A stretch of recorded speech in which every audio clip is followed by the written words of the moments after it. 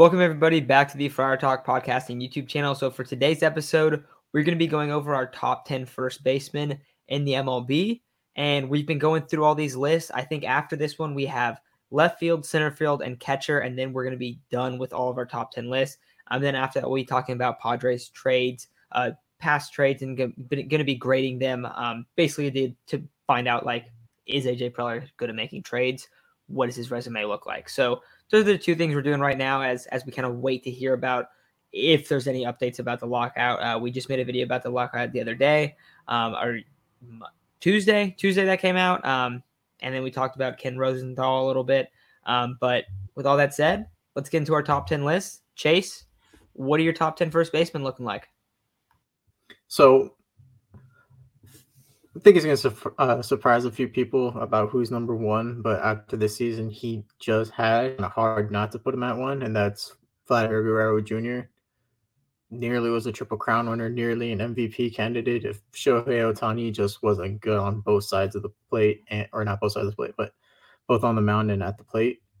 Number two, we got Freddie Freeman. I mean, how can you not have him at number two? He's just probably arguably the best first baseman behind Guerrero. Then I have Goldie. It's really hard not to put Goldie top three. He's usually very consistent year in, year out.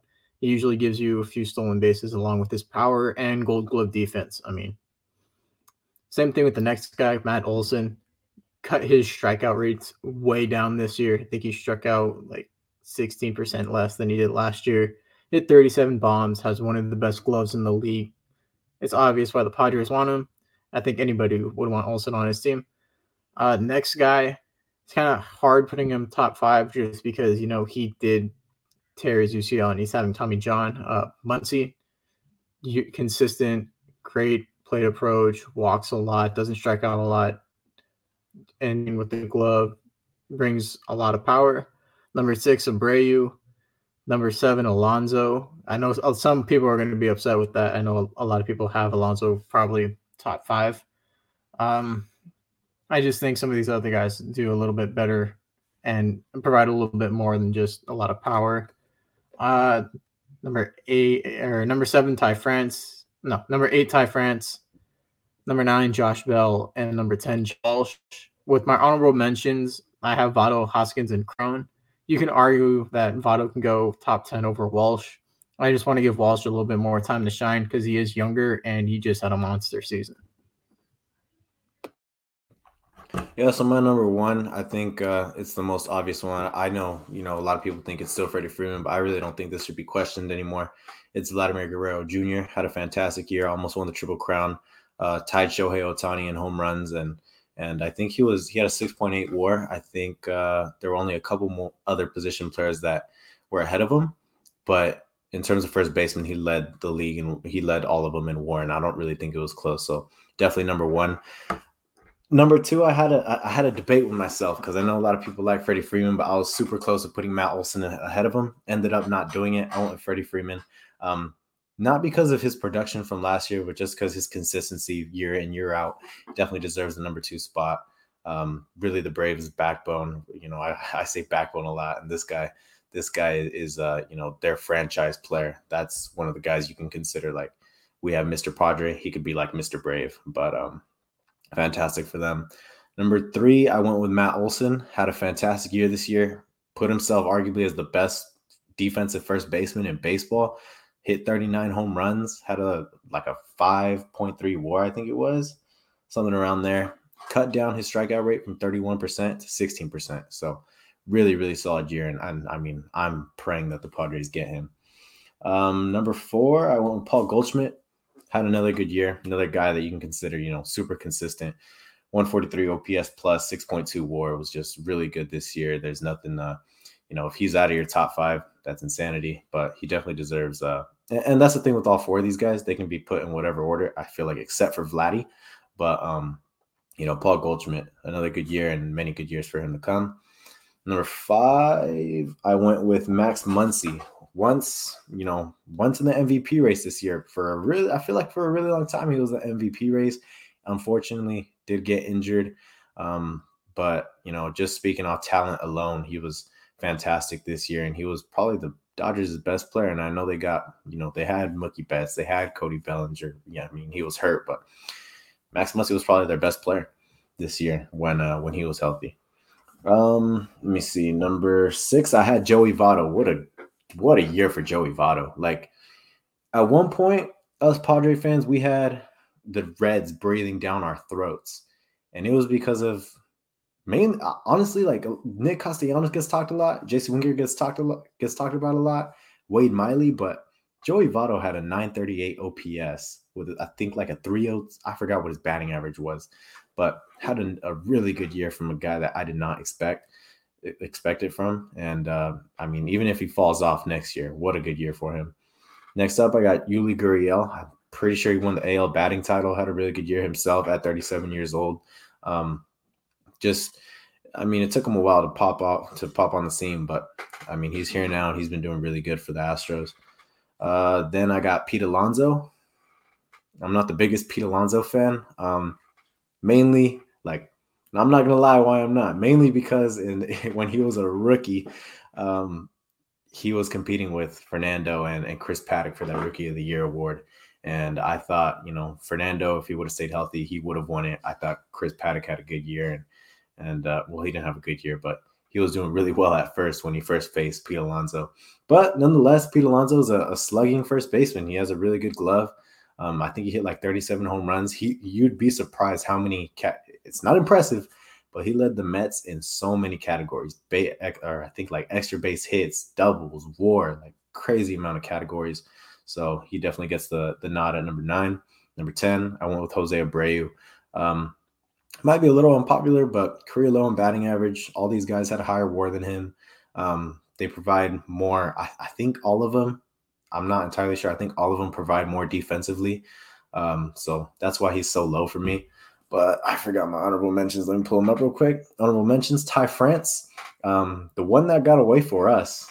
I mean, we're paying a first baseman $20 million to do way less than this guy that we had, who's probably making $1 million or $2 million, maybe less. So he's definitely the one that got away for us. Had a really good year for the Mariners, and they were, he was the reason that they were in it till the end. Next up, CJ Cron. Don't like facing CJ Cron as a Padres fan. I know the Rockies aren't very good, but they beat us a lot. CJ Cron was one of the reasons they did that. And Jared Walsh. I have a good memory of Jared Walsh when he hit the walk-off. I think it was against the Astros in extra innings. That was the first time I heard of him. And ever since then, he popped off. He had like 22 home runs before the All-Star break. He was an All-Star. Didn't do very well after the All-Star break, but definitely, showed some flashes. All right, guys. Good list. I think, mine's pretty similar overall. At number 1, I'm going the same way. And this has been pretty consistent, I think, with all of our lists. I have Vlad Guerrero at number 1.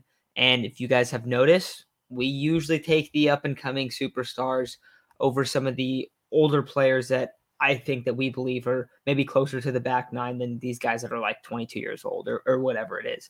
Low 20s, early 20s, and dominating the league already.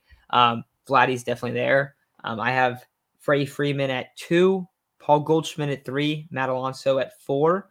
And I think that those are like the clear top 4 guys. Isaac, I think that you said that as well, that you just feel like those are the guys there.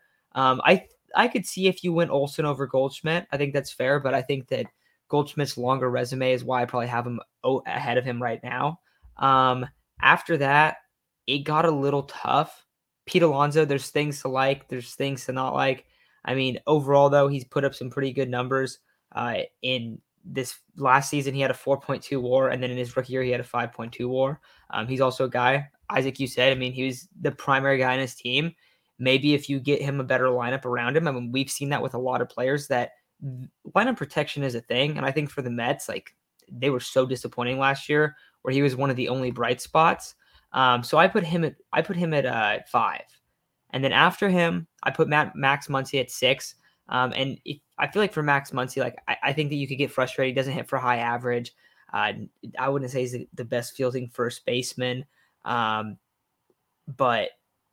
he's put up 3 consecutive, not counting 2020, 3 consecutive 4 WAR seasons. He hits bombs. And I know it's we're talking first base, but he does also bring positional versatility, I guess, even though he's not that great at it. I would rather just have him at first base personally. But I think that you put him after there just because, I mean, he's an excellent hitter. Early on last year, you guys remember, he was getting MVP hype. I don't know if it was warranted, but he was getting hype because his hitting numbers were so high.